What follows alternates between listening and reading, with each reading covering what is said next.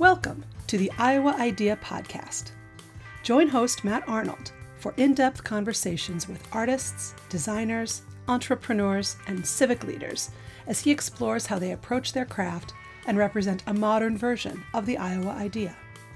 This podcast tells the stories of Iowa natives, transplants, and friends who demonstrate the Iowa idea in the 21st century. The foundation of it is creativity and art. In this episode of the Iowa Idea Podcast, I sit down with Wright. Andre is a father, husband, creative, fashion activist, author, entrepreneur, and Iowa native. He is the co-founder of Humanize My Hoodie. Along with Jason Soul, the Humanize My Hoodie movement originated from a demand to end the killing of Black and Indigenous people across the world. Their mission is to debunk stereotypes by designing an elegant and revolutionary campaign for Black and Indigenous people of color to be humanized, not criminalized. Andre and I discuss his creative journey from Waterloo to creating hip-hop comics and the launch of Humanize My Hoodie, and how Andre has embraced creativity throughout his life. We talk about the entrepreneurial approach to developing and scaling Humanize My Hoodie. I really appreciated Andre's energy, insight, and helping keep the interview spicy. It was an honor to have him on the show. I'd like to thank Andre for joining me. I hope you enjoy the episode. Andre, it's an absolute pleasure to have you here on the Iowa Idea Podcast. Thanks so much for joining me. If you don't mind, could you tell the listeners a little bit about yourself? Yeah, no problem. First of all, my name is Andre Wright. I would consider myself, first and foremost, a father of three, husband of one. I do a lot of community mentoring. I do a lot of different things when it comes to art. I'm a creative professional, someone born and raised in Iowa, someone with a distinct way of doing things when it comes to like fashion, art, and design. And I'm somebody who likes to think outside the box, man, and likes to have a lot of fun. In addition to all those things, I'm also an activist, somebody who stands for principle and purpose. And I'm an artist. I'm an author.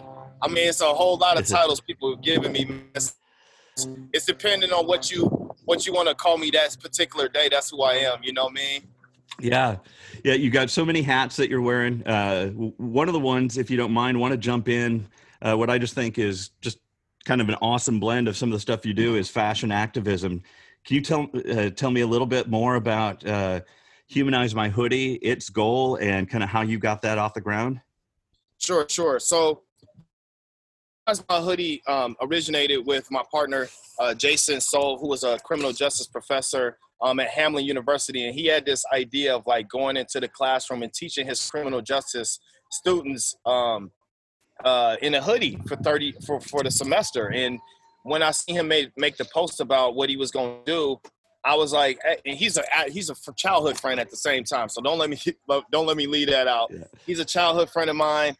And when I saw that, I was like, hey, I think because I have this, fashion label, we could probably take this to a whole nother level, and we could do this in a way that could be bigger than what you probably even imagine it to be with just be doing it academically. You want to join, you want to partner up and like make this happen. So when he was like, yeah, man, let's investigate that quick and fast and in a fury, we got it trademarked, and then began to produce Humanize My Hoodie and hoodies at a phenomenal rate. And people gravitated to it. They understood the message like we did. And next thing you know, one thing led to another, and it was a project and shortly became a brand. And from the brand, the people chose it as the movement. So it's almost kind of organic. It's the people chose us to do this work. And they had known me for doing work in the community, from mentoring to doing fashion shows,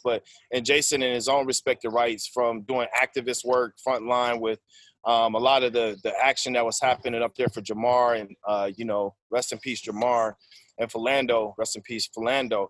So he did a lot of the activist work. So he was already known for doing this type of stuff. I was already known for doing the fashion activism side. And what we're saying with fashion activism is like,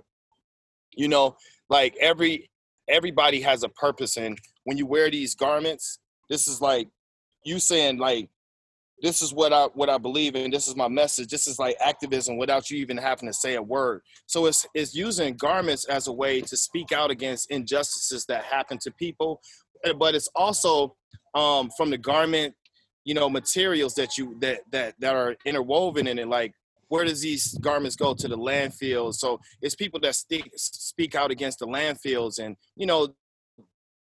garments being the number 2 item to go into the landfill, we definitely want to prevent that from happening. So I think the fashion activism term is a holistic term. I'm just saying, like, for my lens, what my lens is like, my activism is this: we fighting for Black liberation. So with that being said, Humanize Me and Humanize My Hoodie is standing for Black people and saying, hey man, we tired of being treated like this. We tired of being shit killed. You know what I mean? Like, we tired of getting killed out here. So we gonna stand up on this, and this is our premise: humanize me now, like right now. Not tomorrow. Humanize me now. So that's kind of the principle we standing on, man. We excited about it, man, because I think we making some headway, some real moves in the art world, in the actual activist world, in the liberation world when it comes to liberating Black and Indigenous people of color. Hey, right now we like we actually doing that. So man, I ain't got no ill feelings right now, you know what I mean? Like, because it feel good to be able to see something, from a classroom, an idea come to fruition, and then me be a part of that and help it, you know what I mean? Bring it to life. We planted that seed, man. Now the seed done grew to a weed. I mean, from the weed to the branches to this, blossoming tree, you know what I mean? And we got the whole world behind it, you know what I mean? So it ain't just the Iowa thing. I know that's the Iowa podcast, but it's a global thing. So everybody in Iowa should be proud about this. You know what I mean? For real. Like, we're giving Iowa an opportunity to be a part of history. You know what I mean? Yep.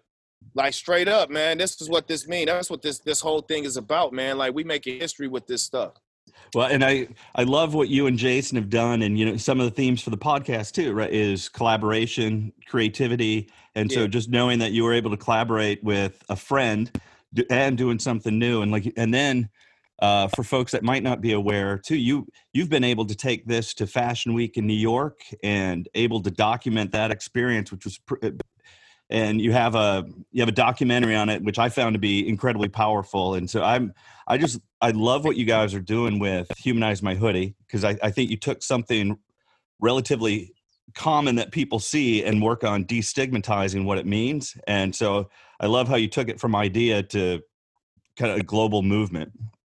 Yeah, no doubt. Yeah, man. Like you were saying, man, for real, like from an idea to global movement. So there's a lot of things in between, but like at the basis of it is creativity. The foundation is art, creativity, and the way we able to think about, our movement, and like the way like the core energy for Black people is creativity. You see what I'm saying? We just opened up our box and said, you know what, we about to share this with the world. This is how we about to do it. You know what I mean? Like, we know how people gonna feel once they put it on their body. It's a whole holistic movement. It's other than just the words. Like, think about what Black kids put these on, man. Like, they done seen all these celebrities wearing it, and see me, Jay, rep, like front line, like in movement spaces. With allies, you a part of this too. Yep. You know what I mean? Like, so let's keep it real. So, like, think about when the Black babies put these hoodies on, man. They looking at things at a whole different level. Like, they working at their highest capacity, because they know what this movement stand behind. It's not like them just wearing a hoodie now. It's like, yo, we know what this stands for. So this is our protection and shield. And if we feel like we need to stand out against something, we're gonna be able to do that with our hoodie on and say what we gotta say. That's great. Yeah. I want to speaking of babies, could you walk me through your journey? Because I know you've been basically creative from day one, but do you mind talking to folks about like kind of your journey in expressing yourself creatively and leveraging creativity? Yeah. So I'm originally from Waterloo, Iowa, born and raised. I grew up with a mother and father in the home, which wasn't, really typical in my neighborhood. But we were poor, so that's where a lot of my creativity stemmed from. Is like, man, we didn't have nothing. We couldn't buy all the nice toys and, get the new shoes and all this stuff. So I would just create them, like paper doll type stuff. You know what I'm saying? I vividly remember standing in the government cheese line with my mother. And even this weekend, it was her birthday, so I got a chance to go up to talk to her. And we talked about the garage sales we used to go to and like how big that was thrifting back in the day because we couldn't afford, nice clothes like the rest of the people. So that was like my childhood, man, growing up. And I grew up in the back of a park, Ferguson Field Park. Shout out to Waterloo and everybody that still reps Ferguson Field. That was our playground. And a lot of my creativity stemmed from that park. I'll be 100% honest, because it would be days, it would just be me, and it'd be the activities in the park, and it would just be the clouds. So a lot of it would be creativity, and I would take that energy and I would go back home and I would make stuff and create stuff that was like, like the next level stuff. So I took that same energy, man, and I took that energy and I put it into, like, I'm just a bigger version of that, I think. You know what I mean? Like once I look back at like my life and like the way I still draw and stuff like that, it's like I'm just a bigger version of that. Now I'm putting it into a more of a holistic 3D. Like it's like I'm designing my world now. It's not on paper. It's like I could actually make some of the stuff that I was creating back then as a kid. So it's a little bit different from that aspect. But in addition to like growing up in an all black neighborhood, I grew up in an all white neighborhood too, predominantly white neighborhood. We had a few black families, but predominantly white neighborhood. From my like 6th grade year to like till I graduated high school, and so that's where I met Jason. Is in that neighborhood. He actually moved there, and so we met when I was in like we probably was both in. I was in 10th grade. He might have been in 11th grade or something like that, and I learned a lot during that time as well, just how to deal with different types of people, because I didn't know how to deal with white folks back then. And I don't think a lot of my friends, even to this day, they don't know how to have those type of interactions with, white people. But I do, because I grew up in those environments. So I got a chance to understand family structures. And I think that also, contributes to the work that I do. Like I have a different lens and a different way to do design and a different way to think about it from two different aspects of life from Iowa, which is interesting, So I bring all that up just to keep the interview a little bit spicy and a little bit more interesting too. You know what I mean? No, I love it. Yeah, and from design and creative, I know a big thing is also how many different perspectives can you look at something as you're trying to understand it, and so even having two different systems, like seeing neighborhood systems, right, and what's working in one, what's working in another, what do I want to take from this, what do I want to celebrate, right, and then ways that can inform you. I got a question about hanging out in parks too, because as a kid, I think some of it too, I mean, our age too, we didn't have devices where we could be connected to everything, so you had to make your entertainment a lot, right? But do you find yourself today, like, if you get stuck, maybe you don't get stuck creatively, but if you get stuck, do you still like to go to a park and kind of gaze up at the clouds and think back? Yeah, man. I do get stuck. I'm a seasonal artist. I like to. Well, I was a real seasonal artist with like creating a clothing line and finding inspiration to create garments. I used to get stuck a lot. That's where a lot of my travels stem from. A lot of my big shows, and I'll bring some of this stuff out too, because this is good info. A lot of my big shows was done, like thinking about it, and like the manifestation was like in places like Germany and places like Japan. I would think about these things, and then I would come back and actually do them. Like I did a circus in the middle of Clinton Street. That's like one of the busiest streets in Iowa City. You know what I'm saying? So to do a circus with like it was an actual circus. We had like acrobats, people were doing like silks way up in the air. Everybody had costumes on. They came out of a tent. We had a ringmaster. So it was like a real circus, man. I'm not just making this up. Like, it was like a circus because it was a lot of people there. No, it was like a real actual circus with fashion and the whole nine, you know what I mean? So like a lot of those ideas originated over in Germany, man. When I was in the mall, I saw something. I was like, I want to bring that back to, to States. And that's what I did, And so, some of those ideas do stem from the park, man. I still find myself daydreaming when I ride my bike. It's usually going in fields and pastures and park, that type of vibe. So I can tap into that place when I'm out on my bicycle. I feel like I can tap into a real childish or childhood spot during that time. So yeah, man, I do it from time to time. So what brought you from Waterloo to Iowa City? What brought you to Iowa City? So I went to school here. Me and my wife both went to school here. I had gotten some trouble back at UNI. Moved in with my wife, or my wife now, but she was my fiance at the time. I was living in Cedar Rapids, and I needed to do something, man. Like to be 100% honest, man, I didn't really know what I was gonna do with my art. I always knew I was talented. I knew I could draw. I knew I had all these skills, but I didn't really know where it was gonna lead me. You know what I mean? I knew I could do some design stuff, and this was before, like them summers. I worked hard them summers, man. Like, I mean, for real, I worked hard because a lot of this stuff, a lot of my design stemmed from like learning it on my own. So once I felt confident enough to be able to go into those programs, I enrolled at the University of Iowa, and that's what brought me to Iowa City back in 2003. So I've been in Iowa City since 2003. So I'm kind of an Iowa Cityan now, you know what I mean? Yep. Yeah, you've done a lot here. So you've been like a community connector. You've been an entrepreneur, right? Starting multiple fashion lines. You want to talk about Born Leaders United, where that came from? Yeah, man, that really came from a FU to New York, man, to be 100% honest. Like I had got an opportunity to go to New York based on one of my other companies. It was called Tailgate Barn. It was a tailgate clothing company that celebrated the tailgating lifestyle in Iowa. And I was a black dude doing it, so it was super dope because that's not really, let's be 100% honest, man. I'm gonna keep it real with you. That's not really stuff, man. You know what I'm saying? But we used to participate and we used to be out there, and I understood to a level that I could create designs from it. Not infringing no University of Iowa designs. It was my own stuff. So when I got that opportunity to go out to New York to meet some executives, I can mention this executive because he's one of my friends. His name is Craig Kalman.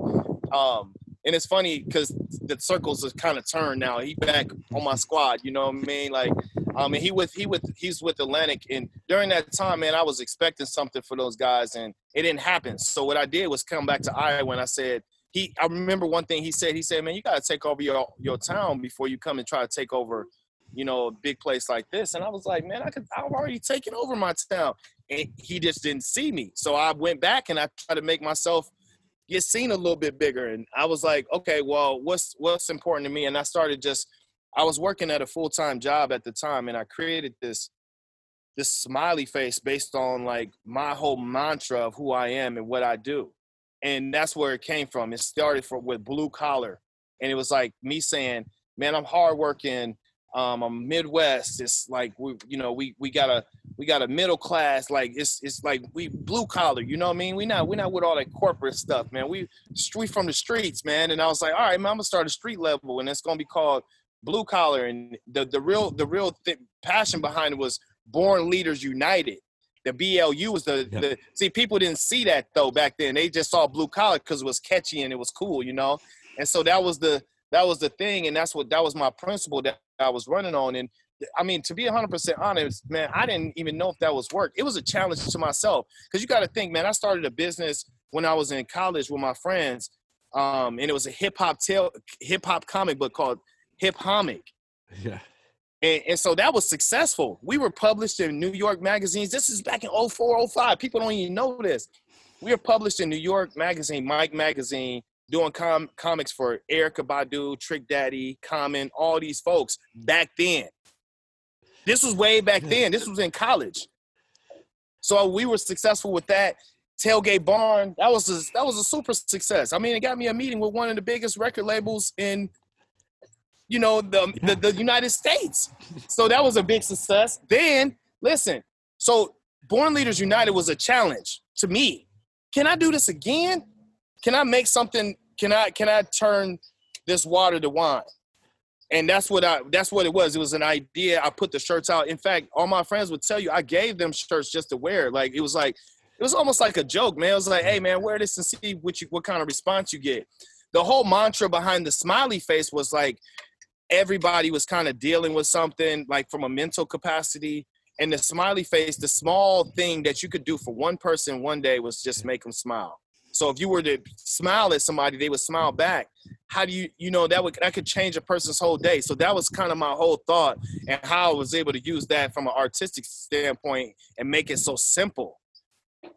The simplicity of the design was able to be digestible for kids, for adults, and I think that's important, and I never get a chance to really talk about the actual design principle behind that smiley face and why it meant so much to people.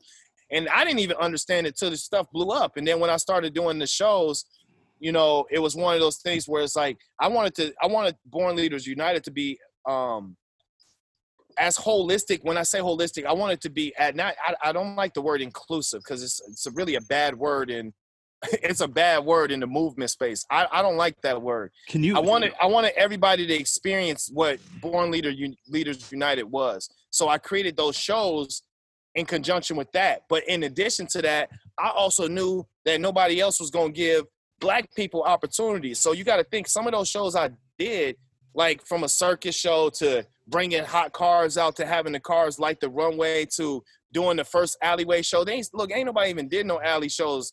I'm talking about alleyways. Mm-hmm. Come on, man. That's like next level stuff. A whole party in the alleyway. On top of that, to do a show that was just for Black people. To say, hey, man, look, this show is called All Black Everything. We got Black production people. We got Black artists. We got Black designers. We got Black, everything Black. Matter of fact, you got to wear Black to come to the show. No, I'm just kidding. But you know what I'm saying? Like, the whole show was like straight up, like nobody had, for one, my Black friends used to be like, man, you ain't going to do that show, man. You going to say that, man? I'm like, yup, I'm going to say that. And if they don't come, I don't care. But I'm still going to do it. And you got to think, that was a big risk for my brand. Yeah, I love it. Because it wasn't a brand that it wasn't like Humanize My Hoodie. It was, I knew what I wanted to do, but it, you know what I'm saying? Like, it wasn't like Humanize My Hoodie. Yeah, what I love, because it just, doing a lot of work on brands, a strong brand is authentic, right? So for sure. So you could own it. That was you, right? And so when you're not making stuff up, you're always on brand, right? So when you're on authentic, so I love it. I also respect the challenge, though. Stepping out there. Hey, man, seriously, because look, it could have flopped. And when things flop, it at the end of the day, it do hurt your ego. You know what I mean? Like, especially from an artist standpoint, you want everything to be a hit. Right. You know what I mean? Like, it's like you don't want to put it out if it ain't no hit. It's like it's a hit. So for all these things to just happen and, really, people recognize the work now, I'm just grateful and thankful that I'm one of those people that can be the person to do that for others. Just because I'm a real person, I'm glad it's not a fake person doing that stuff. You know what I'm saying? Or it's a person that's not like really ain't trying to do it. It's like, I really do care. So when people really support me, they supporting a whole army of people. Because if you support me, I'm going to give it back to the next person. All I'm trying to do is put people on. As long as I'm on, everybody else on. Awesome. Help me understand. One of the things you said just a couple minutes ago was the word inclusive or inclusivity, why that can be problematic with the movement. Can you help me understand that a little bit? I think I'm thinking, let me just speak in terms of just right here in Iowa City. I've been saying it's not inclusive because that word's been used as rhetoric, man. But like, if we talking like ownership, we talk about school boards. Let's talk about the makeup of companies and like how things look. Let's talk about my neighborhood right now and like how what my neighborhood look like. Man, this ain't no inclusive place. It's inclusive as far as population. We might have, a number of different constituents that live here, but we don't own nothing. So that's what I mean. That's why I don't like to use that word. Other people might like to use it. Just for me and the movement that I'm trying to start here, it's like, man, y'all got to stop using that word. It's a kind of a naughty word right now until we get it right, until everything's actually are inclusive. It's almost kind of like lying. Yeah. One in a couple different things. I use this sometimes in the innovation space, the UX space. Sometimes I'll talk about companies doing stuff and I'll describe it as theater because they're just going through the motion. It's not real. And so what what I'm hearing is sometimes it might be inclusive theater where they're trying to make it seem but there isn't real inclusivity. Am I close? Yeah. It's like, yo, you want to talk inclusivity? Let's talk about equity. Let's talk about equity with inclusivity. If you're going to say inclusive, you definitely need to be adding equity to it now. Because we don't care about like it just being inclusive in population. That's great, man. I'm happy about that. But what about all these people that's suffering? You know what I'm saying? And they family suffering, and you living on top, and you ain't even willing to share, but you still calling it inclusive.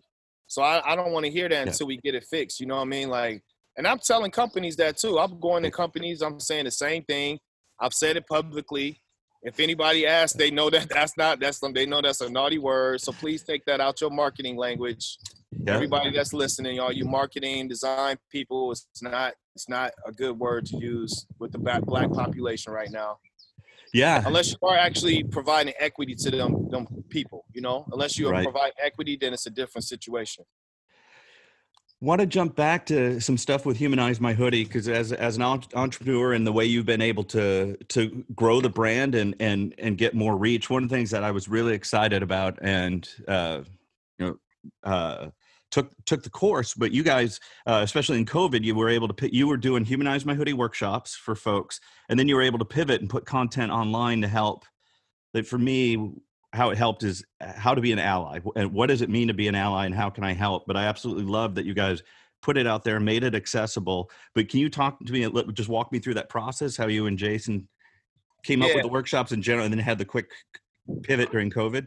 Sure. Well, Jason's been a trainer for like 11 years now. So that's kind of been his really heavy contribution to the movement work. He's been in the training space. And so when he brought me the idea, obviously I hadn't done no training. I'm like, all right, man, let's give this a shot. And we started doing them back in 2017. Our first one had like 35 people. It was very impressive. The reason why we never really opened it up online is because they're very sacred spaces. And we were always trying to figure out a way to make it very private and sacred. And if you ever notice, we never really advertised ally workshops because we really wanted to create a space where people could actually feel safe and not feel like we got the whole public coming and might not be able to talk about my issues, because it's a lot of decompressing that happens in those moments, right? I mean, we're talking about racism and prejudice and stereotypes and all these things that harm Black people and indigenous folks. And you know, for the matter of fact, all people of color, you know? And so with the digital workshop, what the interesting part about it is like, I created the video and it's so raw because it was definitely almost kind of like a prototype, because I'm not a video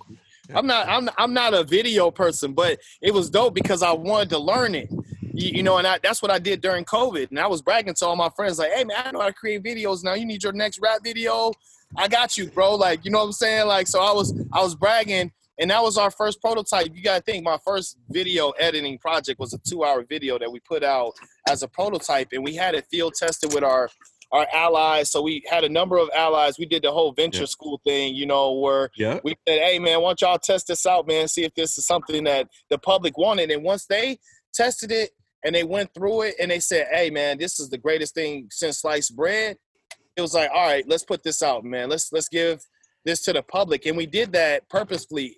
We did it all during COVID-19 in hopes that people would like actually be able to take this and like actually gain something from it. But like this thing has taken on its own life. Like people really gravitated to it. And I think the lynching of George Floyd really elevated that, and it really gave people that really what it did is put people on notice of Humanize My Hoodie. Like we had already been doing the work, but now they were like, hey, there's an actual company that's been doing this stuff for a long time. Let's actually, let's just go do that with them. You know, they actually are the experts right now, you know? And so it just gave people to see a chance to really see our lens of expertise, see how we were able to pivot during COVID-19.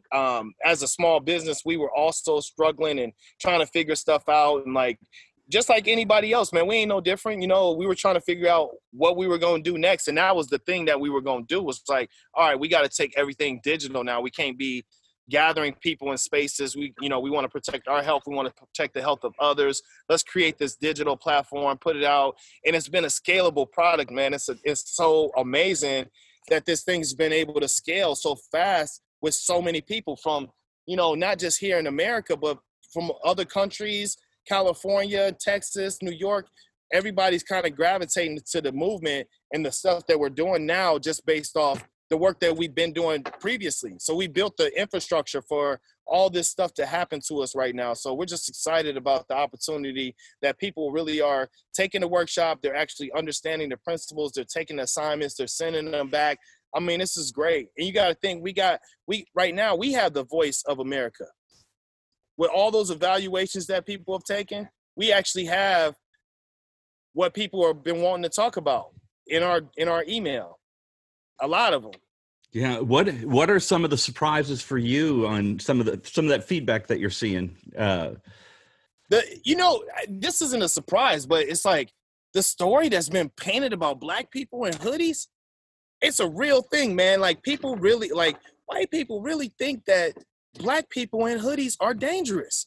It's still a real thing. I think that even with the work that me and Jason doing, and we can be laughable and playful and have families and all that, it still feels like it's so hard to destigmatize this thing, like it's, right.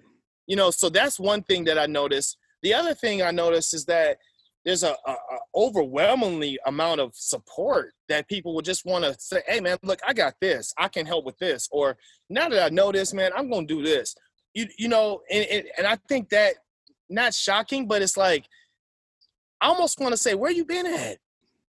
Like, Is it just you've been focused so much on your life that you can't see the life of other people? Or do you not watch the news? Do you not know about, I just kind of don't understand some of that stuff, but that's kind of shocking, I think, a little bit.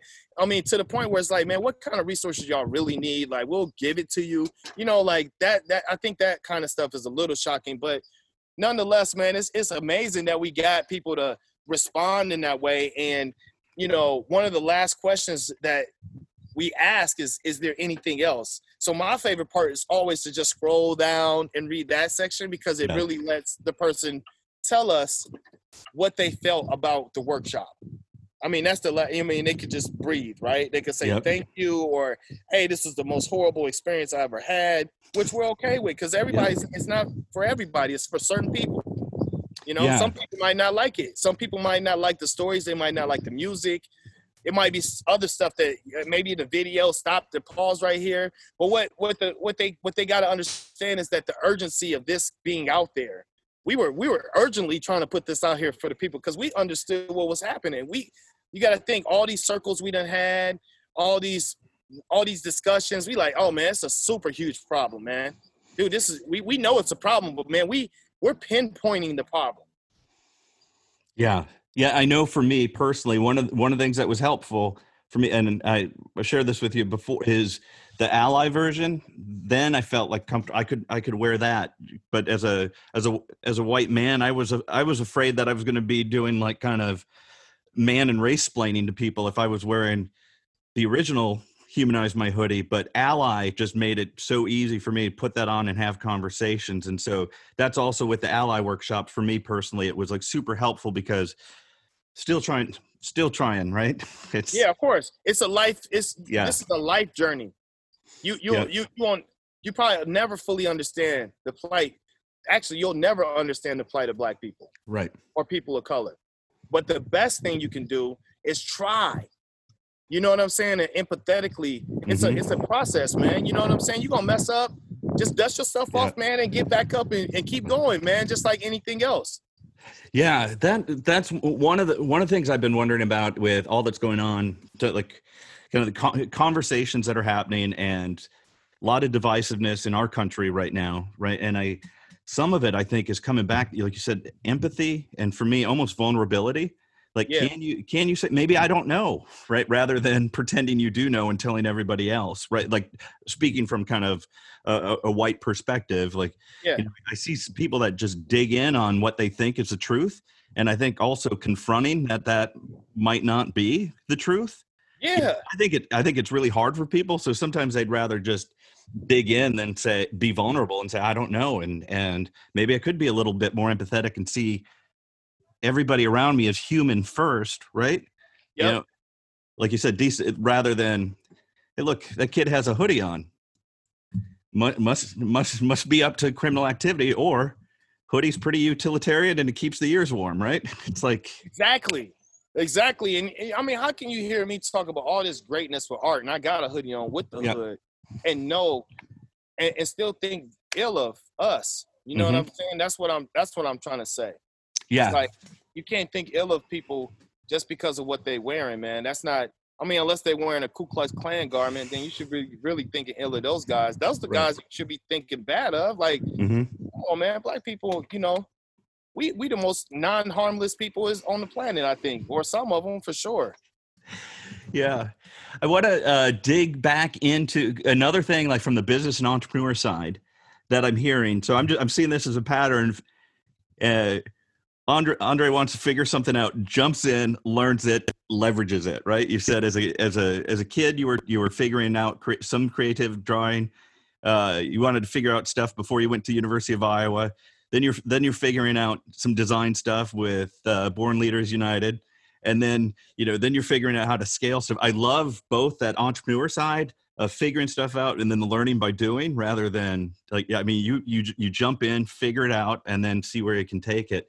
Has that always been part of your makeup, or did somebody help you, or is that just kind of who you are? I think that's just who I am, man. People ask me, man, who your role models or who you look up to.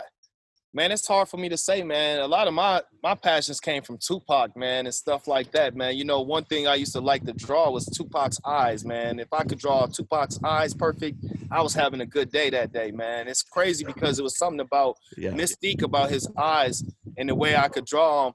You know, that was kind of how I was sharpening my sword back in the day, man. You know, I think when you go back to the entrepreneurship thing, I think that comes from a whole thing of being poor, man. You got to think, man, we was on welfare. You know, and my mom and them still poor. Yeah.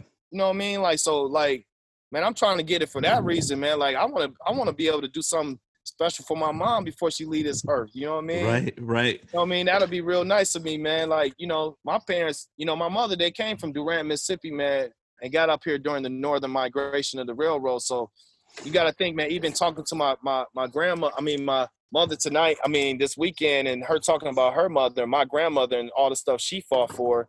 Man, I think it's just in my blood, bro. Like straight up, man. It ain't nothing. I don't think it's nothing that you could recreate or I could teach somebody. Yeah. One book I like to read is it's the book of Seth Godin. And he mentioned in Tribes about shipping, and like sometimes we sit and we wait on ideas and stuff, man. Just ship that shit, man. Just get it out to the people. Like you won't never know. Even with the typos sometimes, man, stop trying to make everything so perfect. Yeah. Life is like, cause your life ain't perfect. So why would you try to make designs? And I know I get to that point too, where I try to make stuff perfect, but I think the best thing for people to do is to ship and experience and then tweak. Ship, experience, and tweak. Yep. Like that should be your flow. Just keep learning and iterating, right? Yep. Because the more you put out, the more you, can learn from it, the more you can change. That's what design is, right? Yep. That's what design is. It's just fundamentally changing something that's broken. So if you really want to be a good designer, you got to put out a lot of things often, tweak, reshape, then go back and redesign. That's the principle, you know? Yeah, right. Like the learning is you got to be open to, you might not have had the right solution, right? It's like. For sure. That's why it was important for us to put the workshop out. We sat on it for a while. Like, I'm like, man, let's ship this stuff, man. Let's see what people say. And I'm glad we did. You know, we shipped it right before George Floyd. That's why it felt like it was like, oh man, these guys put that out during George Floyd's murder. I'm like, nah, man, we had this out a long time ago. Right. That's why you can see us in the mask and stuff. And we talk about COVID-19. We won't even mention George Floyd in the Allied workshop. Yeah. The garage sales, just fun side story. I think, so I grew up in Rockford, Illinois. So kind of, failing factory town, right? Because a lot of those factory jobs, when they went away, they don't come back, right? But so I find it funny now because as a kid, I remember going to garage sales. But now when you hear people going to garage sales, it's more like a hipster thing because they're thrifting, right? Yeah, man, it's something that my knees used to hurt. My knees and ankles. Bro, my mom used to cut off jeans, shorts with tank tops. And we would walk, I'm talking about, it used to feel like, man, I swear it used to be 100 miles, man.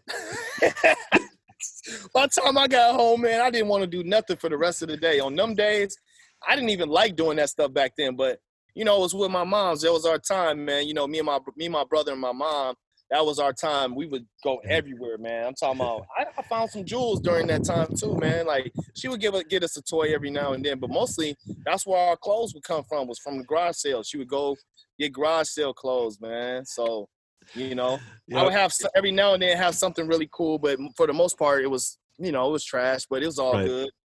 You know. Awesome. We were talking a little bit about mentors and advice. How about you now, as a role model for other people? What advice do you have for other entrepreneurs or designers? I would say, you know, first have a story. What's your story, man? Let's figure out what the backbone of what you're trying to do. Have that story down. I spent a lot of time working on my story, man, to the point where, you know, there was pieces I would leave out of my story, but I think now I'm more like vulnerable to, I'm telling my whole story, man, and I don't care if you don't like it or not. You know what I'm saying? So try to find a place where you can do that, and become and give out the most, you know, authentic version of yourself as you can. And I think once you get the story down, a lot of the other stuff falls in place. You know, from an artist, then you decide your medium, right? Like, what medium do you want to work in? Is it graphic design? Is it textiles? Is it this? Is it that? And that's how you use that as a way to, you know, that canvas as a way to tell that story, whether it's video, whatever it is. You know, it could be something in the tech world too.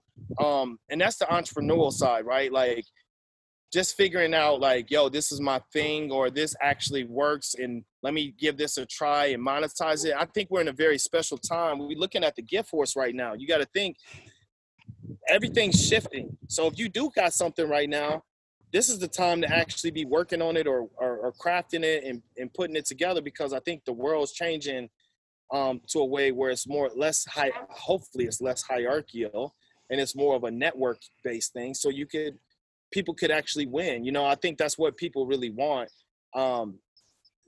Then lastly, I think, you know, the most important part is execution. You can have the story, you could be trying stuff, but if you cannot execute, that's a problem. You got to, so sharpening your sword, they say, you know, 10,000 hours, you know, when you don't see me, you know, I'm working. I'm not sitting in front of the TV. I'm not doing too much of the media stuff.